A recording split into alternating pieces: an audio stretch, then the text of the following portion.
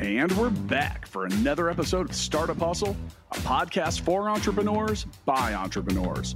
If you want to start, own, or build a business, then you're in the right place. We bring you the real truth about what it's like to take something from concept to launch.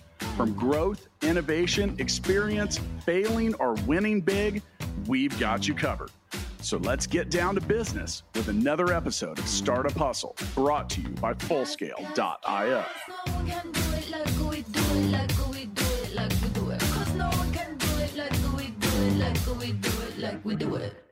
Hello, and welcome to episode 2 of Startup Hustle.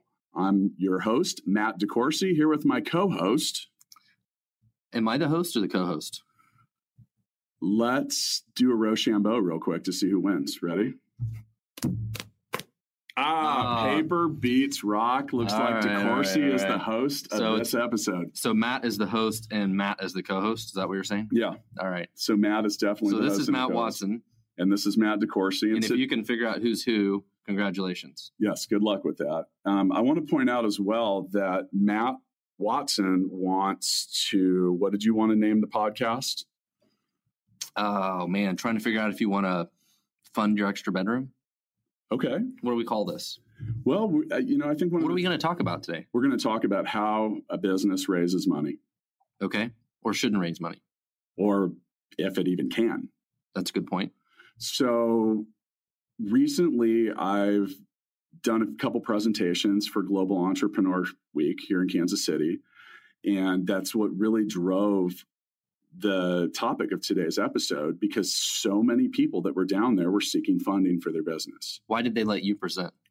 That's a really good question. And I'm not sure. Have you ever raised funding? I wasn't presenting on raising funding. Well, why in the world were they listening to you? Because I think they wanted to start a business and own it. And did you write a book about this? I did. You did write a book about this? Yeah, you're in it. I am in your book. Yes. And that's sort of what we're talking about today, right? It's the name of your book is The $1 Million Bedroom. It is. And part of what we're talking about today, I think is the goal of the conversation today, is to talk about how to go from your bedroom to the next step. Right. Or not to the next step, or building a bigger bedroom. I don't know what the next step is, but that's what we need to talk about, right? Yeah. And I think that the reason we need to talk about it is simply because it seems like everybody's looking for funding. They are. And everybody deserves it. Yeah. And the problem is there's not enough of it to go around based on that criteria. Right. So I think that it's really important for us to start by getting into some of the reality of funding and your chances of getting funded. Right.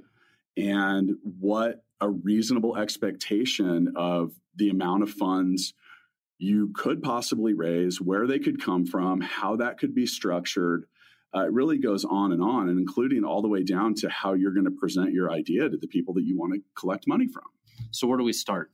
I think we should start with giving a little time to what makes an idea or a company fundable. Okay. If someone, so Matt, you're somewhat active in our local startup scene as an investor. What are the things that make you believe that a company or its founders are fundable?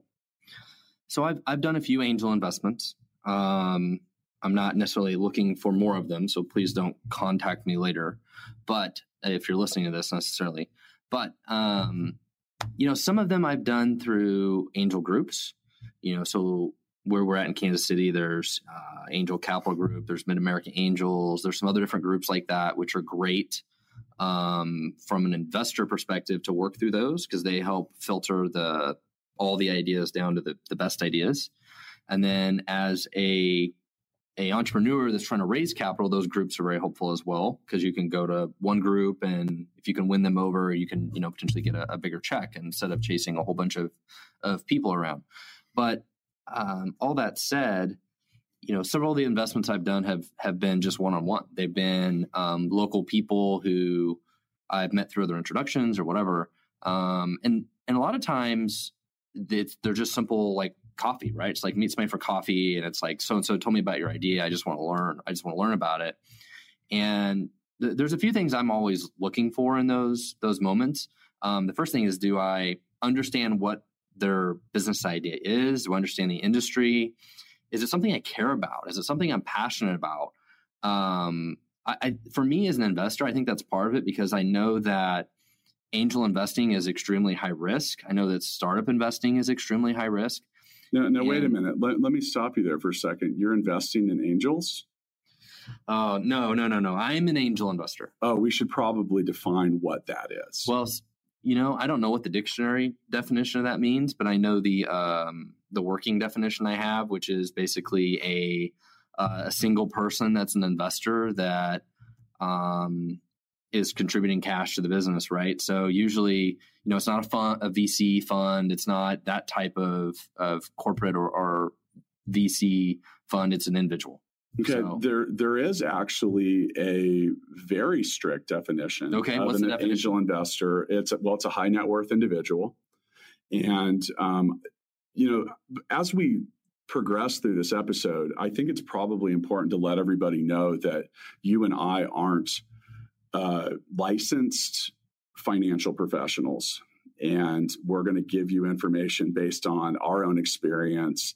And you have to make the decision what you do with that information. Right. So, with that, the definition of I have two definitions for an angel investor. And I'm actually going to start with the simplest one, because I think your angel network is the people around you. The Right. angels are the people that care about you. It could be your mom.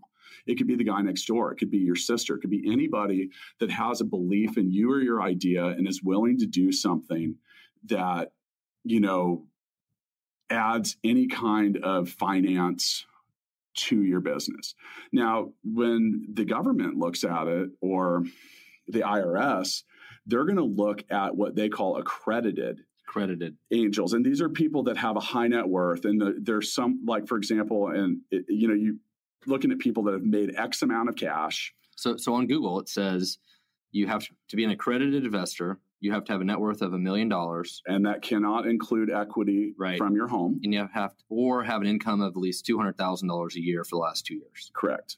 So I think with the new stuff around was the Jobs Act and crowdsourcing. And so some of those things are in flux and maybe changing, but traditionally those have been your angel investors, right? They've been high net worth individuals. Now the reason that these accredited investors in that status exist is because when you're selling equity in your company, you're not allowed to exchange what are known as securities without going through the process that the Security Exchange Commission goes through to let you issue stock. Right. So they don't want people. Now, I'm just assuming that they meaning the government, that if you have accumulated enough wealth, or you're making that much money, that you may be savvy enough with that money. They're trying to protect the everyday citizen who might not understand that from buying stock in a company or something that they don't know anything about. So if we go back to where we were at, though, we were talking about, I meet with these people and I'm potentially their angel investor, right? Correct. And I'm trying to figure out, do I want to invest in this company or not? And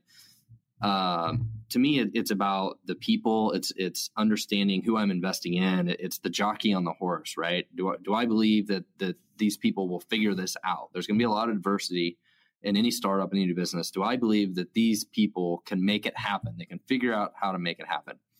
But the other thing I was touching on is I really feel like you've got to understand the business. You potentially have to be a little passionate about the problem that's trying to be solved. Because I know that this investment, there's an extremely high rate of failure. But if it's a problem I think needs to be solved and it's an idea that I'm kind of passionate about, it's sort of like Kickstarter, right? Sometimes you back something on Kickstarter and you're like, oh, this little gizmo thing that would help my kids as a parent is awesome. Maybe they never figure it out, but I'm willing to put in the $100, whatever it is, right? Now that's a lot different than if you're an angel investor and you're shipping in 10,000, 50,000, 100,000. That's all relative, right? To somebody who's extremely rich, that 100,000 is the same as 100. But you've got to care about what you're investing in, and it's extremely high risk, and you're betting on the people, and you potentially think that the problem they're trying to solve is important and needs to be solved. For example, one of the companies I invested in was doing things around content marketing. Content marketing is something I understand. It's something I have experience with. And so when I was talking to them, it was very clear what they were trying to do. I understood the market. I was a user of the product. I'm like, I get it. After, a 30-minute conversation, I'm like, I'm in, right? But then I meet other people that have all kinds of ideas. And I'm like, man, I don't understand this at all. When you were at Global Entrepreneurship Week, what kind of weird business plans did you see, and what was your reaction to this? Well, I saw a few, and it was more so in people just wanted to discuss their idea with me. And we hit on this the last episode, but even just today, I had someone come up to me and say, I've got a great idea, but I can't tell you about it. And I literally told the guy, I said, cool, let me know when that changes. Because I don't have time to discuss this right now. That's a great way to get funding, isn't it? Yeah, it's great. That is the best I don't even know what he wanted because I actually didn't continue the conversation. If you want to get funding, that's how you do it. Yeah. And I have the best idea in the world. Give me all of your money, and I am not telling you about it. I think I had a lot of people that wanted to pitch me on an idea, and they didn't have anything written down. They didn't have any idea or plan, and they definitely did not have any experience. Right. And that's one thing I think is pretty important. If you're trying it, so what makes a business fundable? And you mentioned the jockey versus the horse. All right. So and let's define that, because if you're betting on the jockey, you're betting on the people that are associated with the project being able to steer that horse towards a first, second, or third place finish. And the other way around, you're more entranced in believing in the product itself and hoping that the people on the horse will be able to just make it run straight enough to get to the finish line. Now, hopefully you get a little bit of both, and hopefully you have a little bit of both. But I think that the thing that really blew me away was how many people that had so last night I did a presentation about startups for non-tech founders, and I had literally a room full of people that wanted to start technology companies that had no experience at all with technology. And some of them were trying to raise as much as $650,000 for a seed idea. Let's actually stop there for a second, because if you have no product and you have nothing but an idea and a piece of paper, you're a seed stage business. So we wanted to discuss when, how, and what makes a company fundable. Well, you're going to have, and I told my group this last night, you're going to have a much easier time if you have anything. Right. Traction, customers, a product. Anything. I mean, like, you're trying to raise money and you don't even have a simple landing page for your website. That doesn't make any sense. Email address, a business card. That's a hot button for me as well, as when people give me a business plan and they don't even have an email address set up at the domain that they're trying to pitch me on. Well, but so how much effort should they put into it, though? I mean, should they spend all of their time writing a 50-page business plan, or is that too much? That drives me crazy too. If you're a seed stage or a concept business and you're trying to get my attention, you have like 1 minute. I agree. I mean, when I do angel investments, I go to these group meetings or I meet with individuals that are local. Yeah, I mean, it's a couple minutes, right? It's like what's dating. The pitch? Yeah. I mean, either I get it or I'm not, and I'm going to make that decision really fast. Now, if I make the decision of like I'm interested, then I'm going to dig in more, right? But I've decided I'm interested or not interested probably in that first minute. I mean, it's dating, like you said, right? And if you can't make your point and you can't convey the message for whatever it is that you're selling on the front, not even the front and the back, the front of one piece of paper, then it's too complex. You need to simplify. You need to. I'm not going to read that. Yeah. As an investor, I'm not going to read all that stuff. Well, that's another thing too, is when you deal with a lot of people that control and make decisions about investment, they're type A people. They're not going to read your 45-page plan. Ain't nobody got time for that. Yeah, and that's true. That's true. So, there's some certain things that you can do to pretty much put yourself out of the game as soon as possible. Now, but one of the things you mentioned, I think that's really important, is these people that they have an idea and they want to start a company. And the thing I see all the time that drives me crazy is people that have an idea for a software company and they want to start a software company, but they know nothing about creating software at all, right? And it would be no different than me wanting to start a law practice. What do I know about being a lawyer? I know nothing. Why would I start a law practice, right? Now, but didn't you hear that you make a lot of money doing that? Yeah, well, I'm going to disrupt the whole industry too. The whole thing, I'm going to turn upside down. That's my goal. And I know everything there is to do that. I know nothing. Rewriting law. I know nothing. It would be the worst idea of my life to start a law practice, right? Well, there's all these people that think they want to start a software company. And if you don't know anything about software, you really got I guess you got three options. You got to figure out how to write software, or maybe you can find a tool that can help you create software that are like, there's a lot of these like kind of low code tools now that you can sort of use if it's like a really simple thing, but odds are you're going to have to find a co-founder. You're going to have to find a technical co-founder that can create the software. Your last option is to have a whole lot of money, right? You're going to have a lot of capital to go hire software developers, and software developers are crazy expensive unless you hire some developers that are offshore somewhere, which is a more affordable option, but that causes harder communication problems because they're not in the same room with you. So, Matt, the other Matt, you have a software company. You're not a software developer. So how did you get to have a software company? I mean, I think as somebody who has made that leap, how did you get there?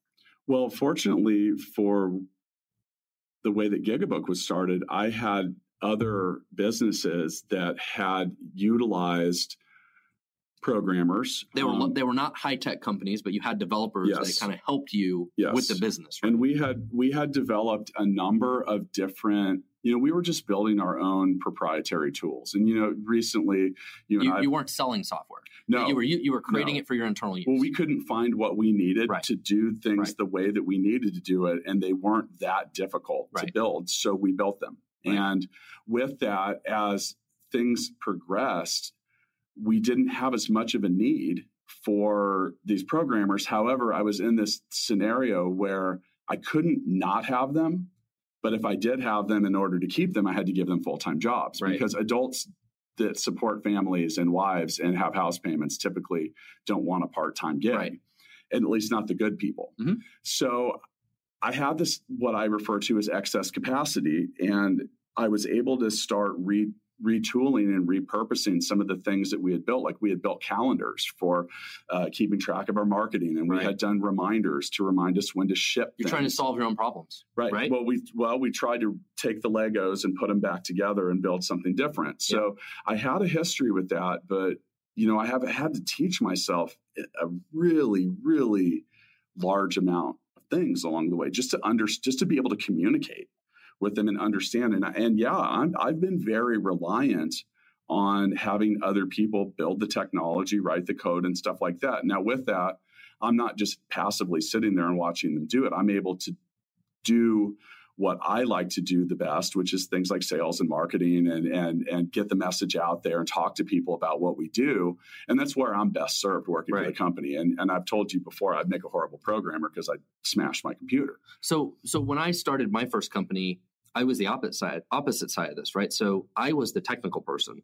The way that my first company got started was who became my non-technical co-founder was looking for a technical co-founder. That's how I actually started the business. It wasn't my idea at all to start the company.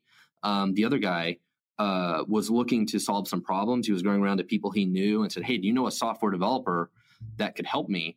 And ultimately, that's how him and I got connected together and started the business. I was that technical co-founder. So point being, there are multiple ways to start a company. And especially if you're starting a software company, I, as the technologist, didn't have the business idea, but somebody else did. And by them seeking me out, was the two of us together were able to make it happen, right? And so back to where we're kind of started with this conversation, if you have a great business idea, but you don't know anything about creating software, you've got a few different options, right? You took one option. You were able to kind of build some stuff in-house from a different business and then kind of spun that out and learned the whole software business over time. And then you got to go find a technical co-founder is one of the other big options. And that's how I got found. Like I was not the entrepreneur. I was just the technical co-founder. And at the time I was 22 and had no idea what I was doing in any way, shape, or forms. And where were you working at the time when that occurred? I was actually working in a medical laboratory writing software is where I was working when I started my first business. But yeah, you just got to get started. And I think that's something that I said about 5 times last night during the presentation and I think Matt really hit a good point there. You have to start, even if it's terrible. You have to start at some point. And we're gonna probably have to get back into that at another point, but you're doing yourself a huge favor if you just get anything started, because trying to get people involved in projects that aren't even started is very difficult. Well, and one thing you can do if you're trying to start a software business is you don't actually have to have the software to sell it. I know that sounds crazy, but you don't. what you can do is create mock-ups of it, right? Open up Photoshop or some tool that'll let you create what the software should look like and the functionality it should do. And there's really cool tools that exist to do this stuff right now. And mock up what you think the software should do, and then potentially go meet with your customers and validate the idea and get feedback. And potentially one of them would even fund it. Say, yeah, I'll give you the $100,000 to build this product. If you can build it, go figure it out. Now all of a sudden you've got somebody that's willing to pay for it, which makes it even easier to raise capital as well. So sometimes it's back to the hustle, right? That's kind of our whole mantra. It's that hustle of like, if you can't create the software, the next step is designing it. What is it supposed to look like? Validating it. Take the next step. I think a healthy dose of obsession is good for these projects as well, because, we keep keen on the term passion. If you're not passionate about it, it's going to show. I'm going to know. I can tell. I can tell if you're not passionate about your idea. I can almost just like look in your eyes and know. I can say, wow, this guy's legitimately excited about it. This girl's legitimately excited about it. And she really seems to know what's up. And, but wait a second. You're saying, so some of these people you meet, you feel like they're starting a startup because it's creating a job for them? It's just a job? In some regards, yeah. Yeah, I do. And the thing is, though, is, it's such a tough road, and there's so much that you're going to sacrifice and give up while you're hustling. There's times that you're going to be away from your friends or your family, and that's the trade-off that you get for the hustle that you've got to put in. And if you're not willing to do that, you're going to quit. And therefore, that passion, if I'm investing in something or getting involved in something as an advisor or whatever I'm doing, like that's important to me. Like I want to know that you're going to be able to get past the rough points. Right. For me, I'm always talking about the path to revenue. That's a big thing for me. If your idea is going to take 3 years to bring $1 in, that freaks me out, because I know I've learned how expensive. And, I told you I spent $250,000 on Gigabook before it brought in $1. And maybe close to another amount similar before it had brought in $1,000. One of the mistakes that it takes time to build the machine. It does. That's the thing that people don't understand about a software business. You're building a machine. It's like your software is sort of like a factory. Like you're building that machine. Products are complicated. They're expensive. It's not like a service business, and it takes a lot of time, energy, and money to build that. And it can take months or years. And I don't think a lot of founders or entrepreneurs understand the complexity that goes into that, like the statements you just made, right? I mean, I'm a developer, so I understand it. But, my current business, it took us a couple of years before we got to first revenue, because the product was just so complex, the problem we were trying to solve. But we knew what we were doing. We knew there was a market for it. It just took time. Let's talk about a couple of the other things that investors like in general. And then I think we can kind of get into a little bit of the different stages and types of funding. One of the things is if your idea isn't unique, or if it doesn't fill a specific need or niche or solve a problem, like we had talked about in episode 1, you're going to have a very hard time getting people interested in putting money into it.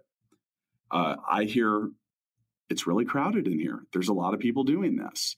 So some of the things that your idea should have are, your experience, your passion, but what is your specific advantage in a marketplace? Why are you different? And I had someone tell me last night that they had an idea that, over time it was going to evolve to where they were going to just be able to take on Amazon and eBay. Oh, okay. That sounds like I would invest in that. I literally said to this guy, I said, no, you're not. You said, good luck.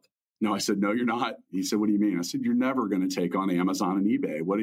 That doesn't even make any sense. But that's par for the course. What's his name? Elon Musk?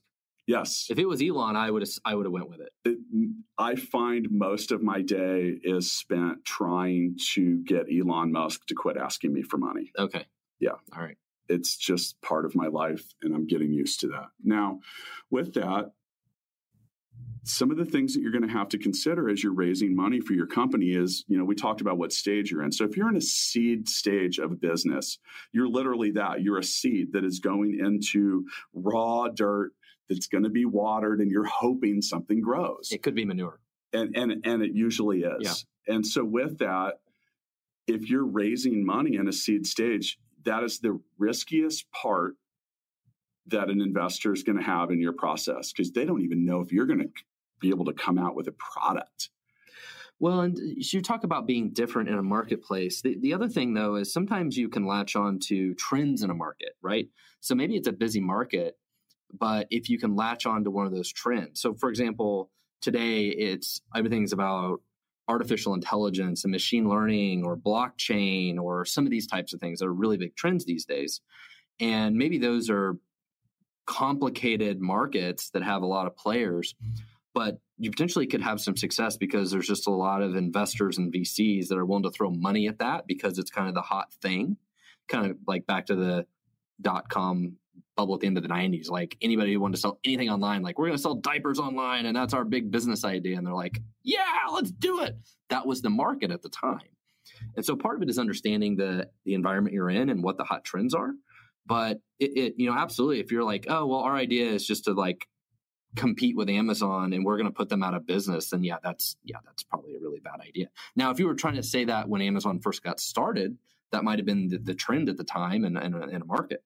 But, I think the other thing that I think we touched on this in the last episode, but, potentially you can compete with Amazon, but you got to compete in a certain way, in a certain thing, right? I mean, Amazon sells everything, but and they're awesome at selling everything, but there are lots of other websites that sell stuff, right? Like there's websites you go to and they specialize in selling outdoor furniture or whatever it is.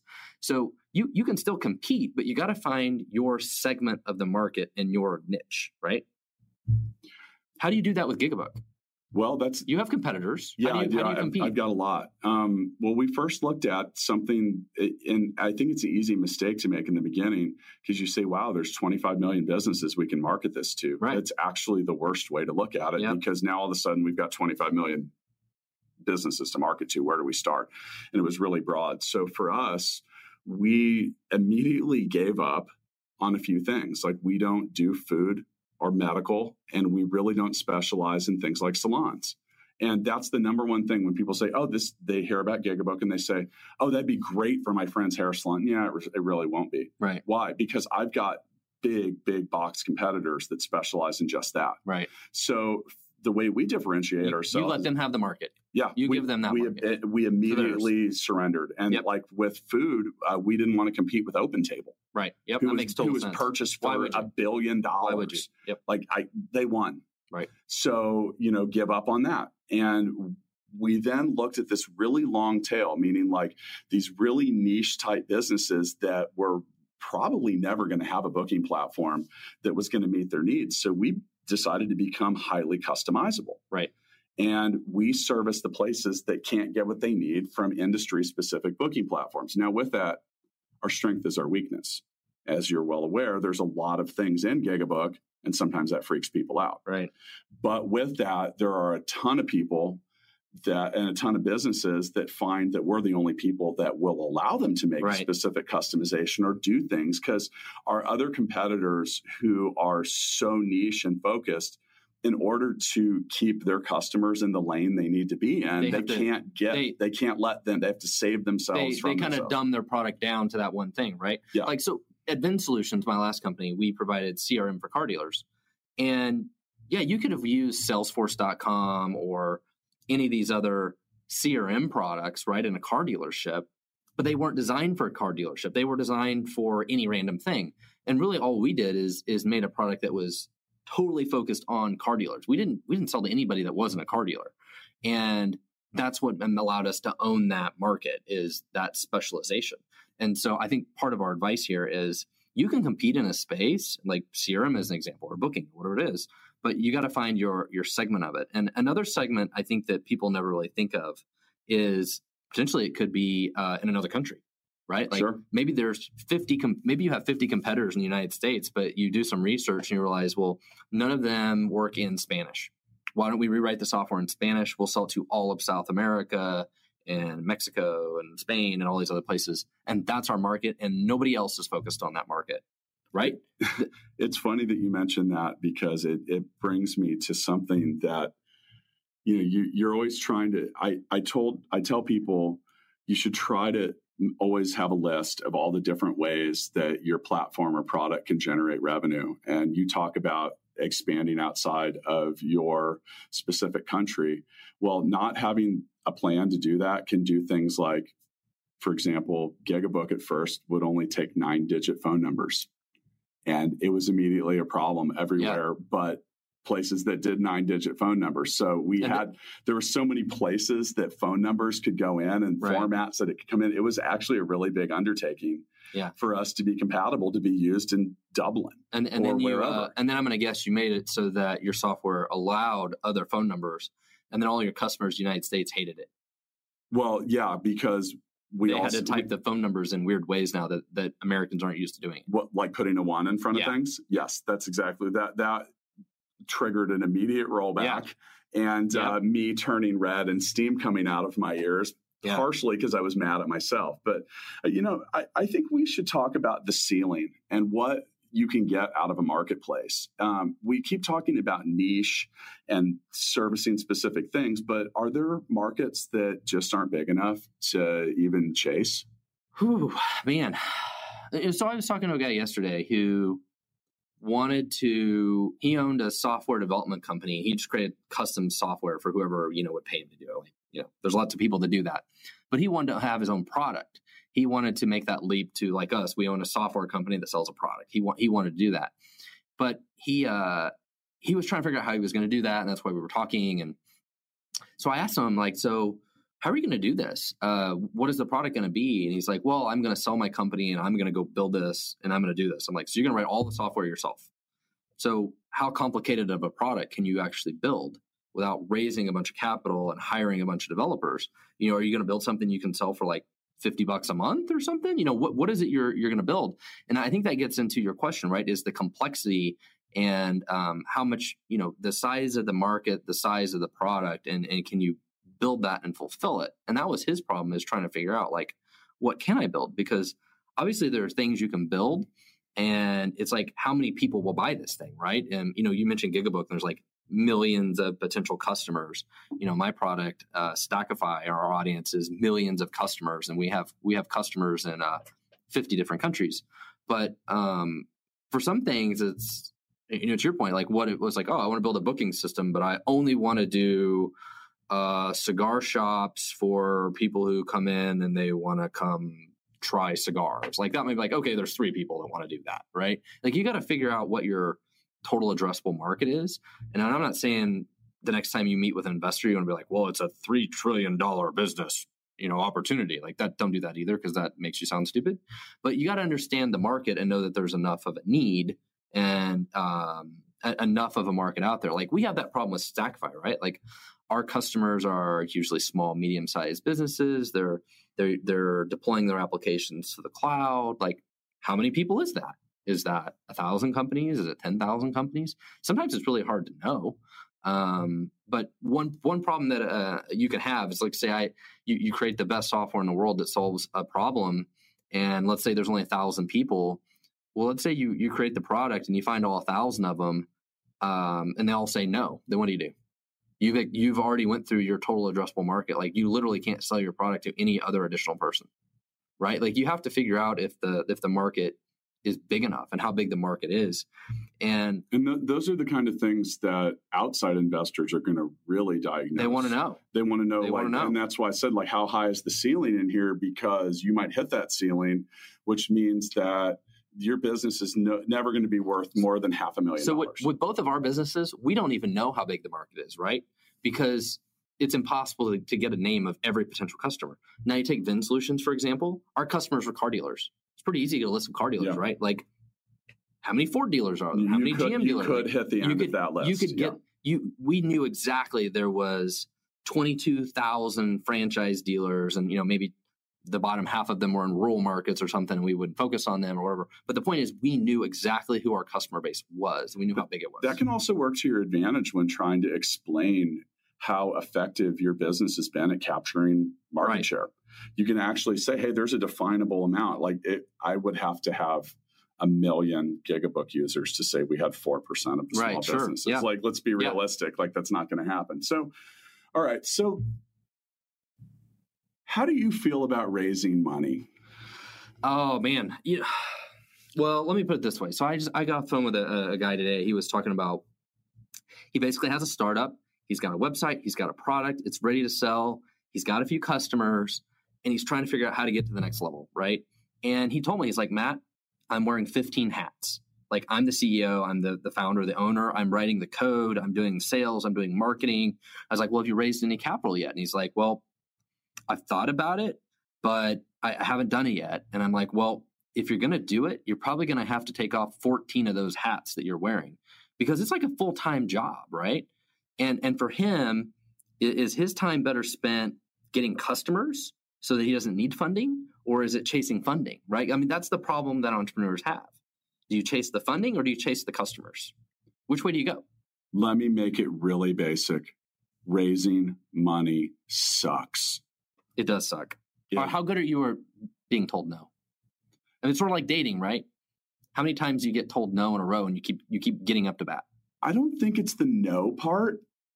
It's the fact that I don't think I like to sit there and have to like sell myself over and over and over and who we are and what we do.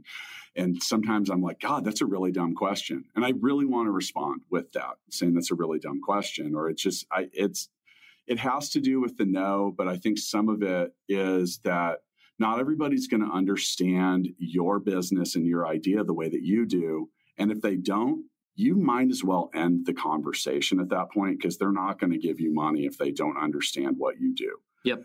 And the thing is, too, is you have to go. Now, I'm a salesperson at heart, so I'm a lot more resilient to the word no than a lot of people. It doesn't offend me, or it doesn't, I don't take it personally. I think the thing that is challenging for me when it comes to raising money or conversations I've had in the past is that when someone wants to buy 50% of my business for 5% of what I really want for it. Right. And some of that, and I feel like I'm wasting my time, or just, really, I'd like to be doing things to build my business, not to pass out pitch decks and one-pagers and take phone calls and do all this stuff. Now, I feel fortunate that I've gotten enough street cred that I can have conversations with people fairly easily. But if you don't have that, you have an even harder battle to fight. Well, before we decided to talk about this topic today, I've done a little research around. What are my chances? How many people raise money? Am I going to get funded? Raise money from, and all these things. And one of the stats I saw on some website, and this was from me randomly Google stuff, and the numbers are probably completely wrong. I'll give you the disclosure. But it said that the chances of a startup getting funded by a VC, specifically a VC, not an angel, not friends and family, but a VC, was 1 in 2,000. And we had discussed what even put you in that group. Like the guy I mentioned, like you've probably already raised money at an angel or seed level and built something to even be in that group that can't be in the 1%. You're several steps ahead, right? You're not the person with the business plan and no business card. Well, why is that, Matt? Well, the other thing I really saw that really stood out to me was the vast majority of all money that every startup ever raises is actually friends and family money, right? There's more money is raised by friends and family than by angels and VCs, private equity, all of it combined. Probably because a lot of it is they're small businesses that don't need a lot of capital, right? Like the guy I talked to today, if he had $100,000 or a couple $100,000, that might give him just enough of the runway he needs to get the break even. Like, that's what he told me on the phone. He's like, we're just trying to get to break even. Well, how much money do you need to do that? Is it just $100,000? Is it $200,000? Wait, you mean people don't like to invest money in businesses that are losing money? They don't like to, but they got to see how they get there, right? And that's why if you've got a rich uncle or a grandma or somebody, right, you can raise some money from. But you know how I did it at my first company, Vin Solutions? We had a VC. We had a Visa card. Yeah, and my company was the same way. If you read $1 Million Bedroom, my first funding method was getting all of my friends and family's credit cards together. Yeah. I said, hey, do you want to earn some free points? Yeah.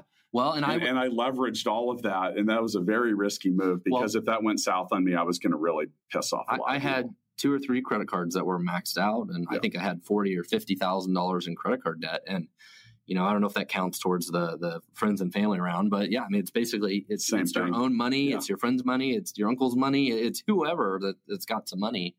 And those are the people that are going to be willing to bet on you, right? Wait, can I go to the bank and get a loan? You might be able to get an SBA loan or something like that, but only for certain types of business, Probably right? Not for a startup, not for something that has no history. Even the SBA wants to see that your business has some kind of track record.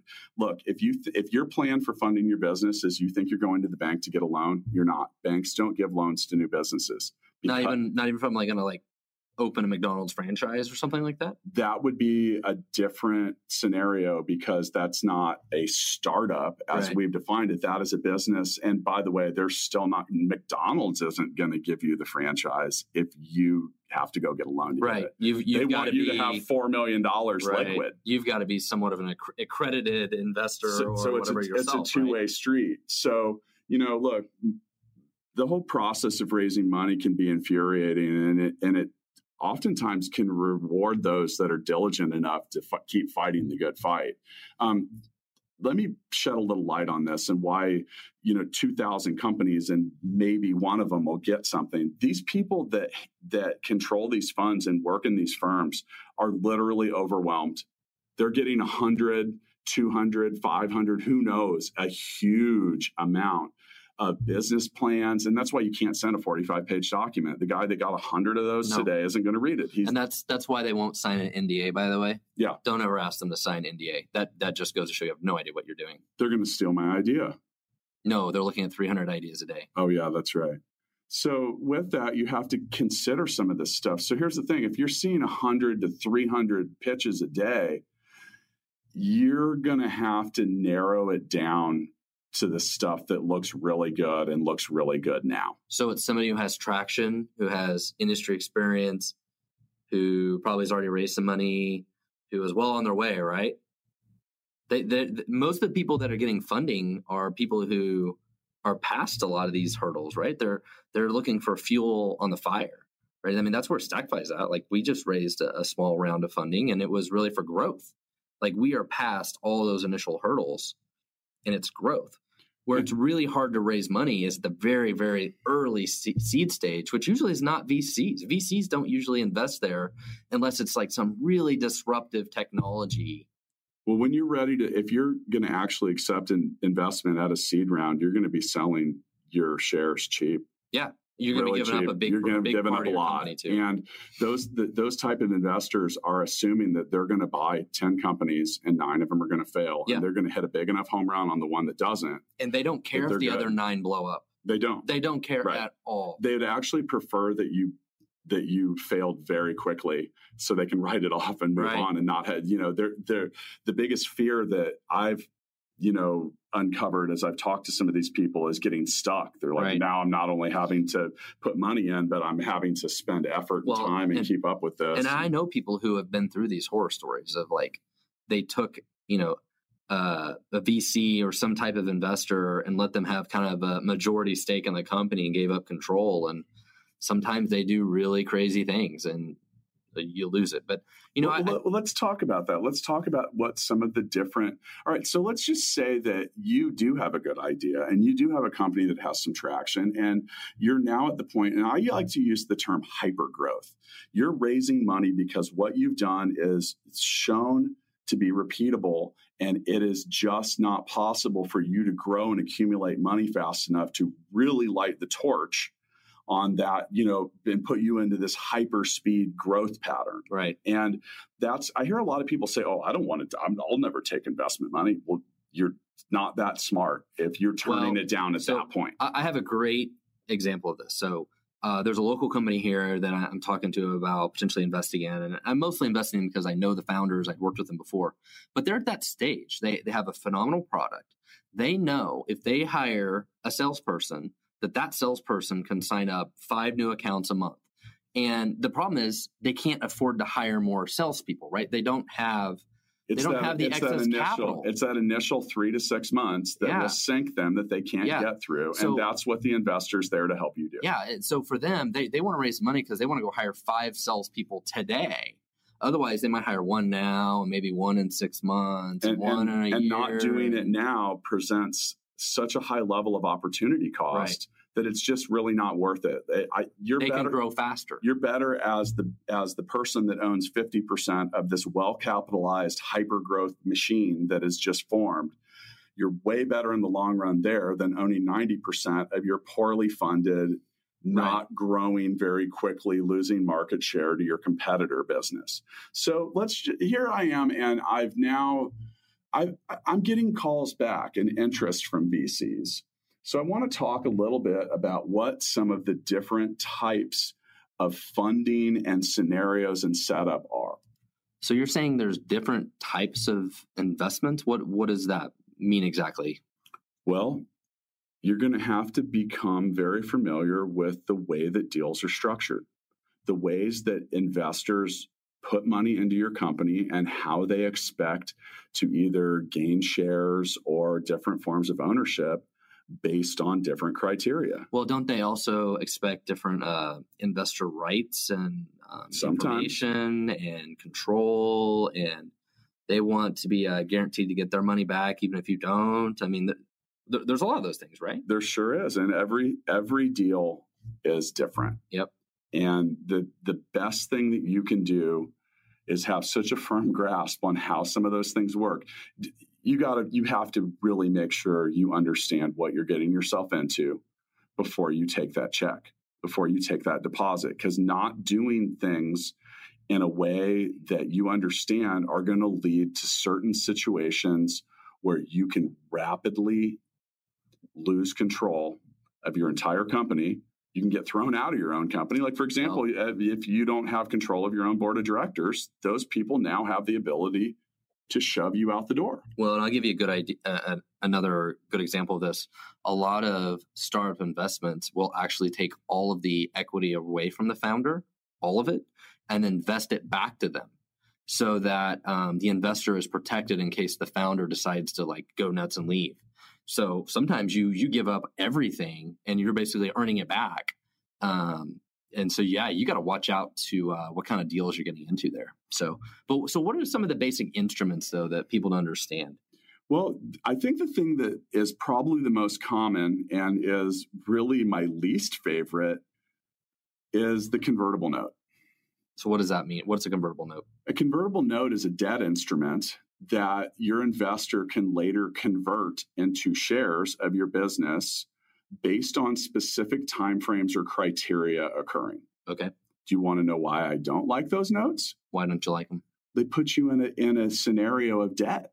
You're basically, you just put a lien on your company, and these things oftentimes mature after, say, 24 months, and you better make sure that you can meet the criteria. They're oftentimes driven by time or other rounds of funding coming in. Well, they're usually based on the idea that they're going to convert, though, right? I mean, usually people are using them because they're working towards a Series A or whatever it is. But what happens if that doesn't come? Well, and I think people primarily use them because they don't know the valuation. That's the biggest problem, right? Like, we think we're going to raise $5 million, our company's worth $20 million or whatever it is, but they're doing a convertible note before that. And the investors can get in on the note and basically know, okay, well, when they figure it all out and they eventually get the $5 million, I'll be able to convert into that. But to that point, that may never happen.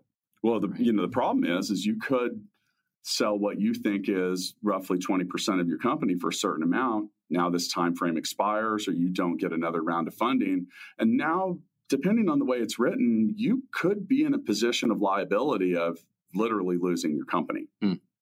And that isn't always commonplace, but there's other things too that oftentimes are attached to convertible notes, like actually charging interest. Right, sure. And I'm not a big fan of that, because if you're my investor, you're my partner. And that means that you're not running juice. But wait, I'm not your partner. I just want to make money. Well, I just want to invest and make money, though. Then you're not the right investor for me. Okay, all right. So, with investors, you'll often hear the term smart money.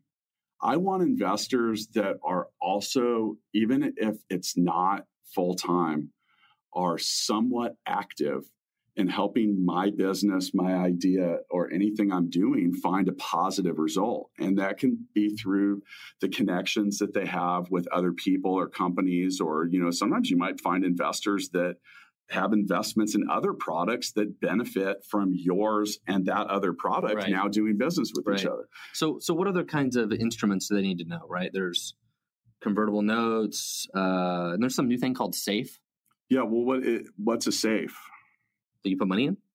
Yeah, actually, it stands for Simple Agreement for Future Equity. So it came out of Y Combinator, right? Yeah, and for those that aren't familiar, Y Combinator is it's Google's, right? It's Google's startup school. No, I don't think it's related to Google. It's not. No, it was one of the original incubators. Helped fund it. It's one of the original incubators. Yeah. So you can submit your idea to Y Combinator, and it's kind of like startup school, right? And they kind of walk you through it. But with that, they had created an instrument called the Simple Agreement for Future Equity, which accomplishes a lot of the same things that a convertible note does, such as maybe establishing what that equity is valued at later, but it doesn't put the company or the startup founder in a position of debt. So it's not a note. It is not a debt instrument. It's only an instrument to participate in the round. And it will say when money comes in later, we're now in a better position to establish what the shares and equity of this company are worth. And it does still convert into ownership elements. Now, here's the thing. It also can work the other way. If the valuation ends up being a lot lower, it'll often have things like a discount attached to it, which means I can now get that lower valuation minus 15% more. So yeah, I think the SAFE and convertible note are definitely things that people need to know about. But a lot of times when they're getting investment from friends and family or a local angel investor, they're potentially not using any of those, right? No, it's like usually really simple. Send me the money. You're buying 10% of my company for X amount. Yeah. And that is without a doubt the least complicated, most straightforward, right, and often best way to establish ownership in your business. It's just usually not what's going to happen from a more sophisticated or complex investment strategy that comes from someone like a venture capitalist. Well, so I think we've talked about a lot of good things on this episode, and from should you try and raise capital, some of the basics of what an angel investor is, some of the basic instruments of how investments are done. But I think more than anything, I think the key takeaway from this is raising money is a hell of a lot of work. It's complicated. It's a full-time job. Yeah. So should you chase customers or chase money? Or maybe chase your uncle or aunt or grandma or somebody who's got a little bit of money? Well, I told you, I think raising money sucks. So I'm going to get back to work trying to build my business. All right. And hopefully I don't run out of money on the way to doing that. All right, let's get back to work. See you, bud. See you. Startup Hustles brought to you by Fullscale.io, helping you build a software team quickly and affordably. Make sure you reach down and hit that subscribe button, then come find us on Instagram. See you next time.